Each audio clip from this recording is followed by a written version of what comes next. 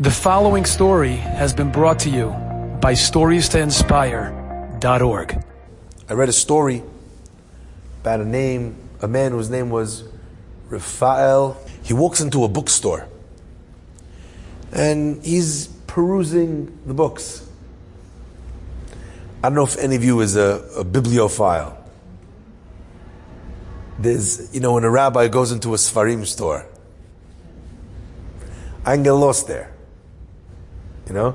Come pick me up tomorrow. You're looking around, you're seeing what's new, what's out there, the new books, the new editions, how'd they change this, what'd they add, etc., etc.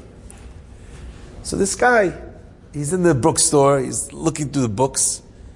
All of a sudden a fella comes up to him and he says, "Are you going to buy that book that you're paging through?" Man says, yes, I'm going to buy it.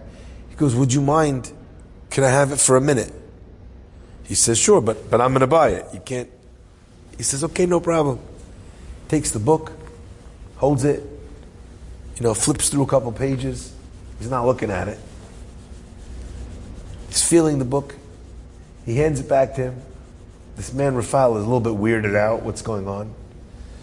He says, "Please, would you do me the honor? Would you allow me to buy this book for you?" He's feeling very uncomfortable. Who's this guy? What is he doing? Why is he asking for the book? He's like, feeling the book. He's then telling me once. He says, "Thank you very much." He goes, I don't need someone to buy me the book. I can afford, I can buy it for myself. And the man grabs his arm and he leans towards him and he says urgently, "Please, let me buy you the book." He says, he says, "No, please do me a favor.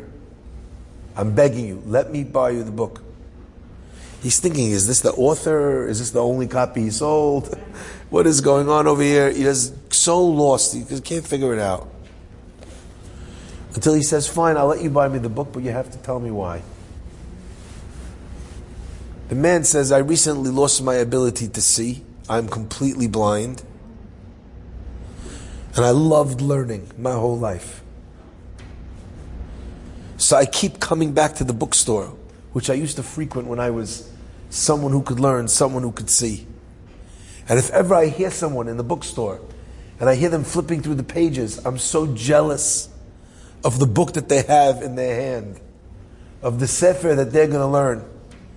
And I'm desperate for a piece of the learning of Torah that I can no longer access. So I feel the book, I hold it, I turn some of the pages, and then if I'm lucky, the person lets me buy them a book.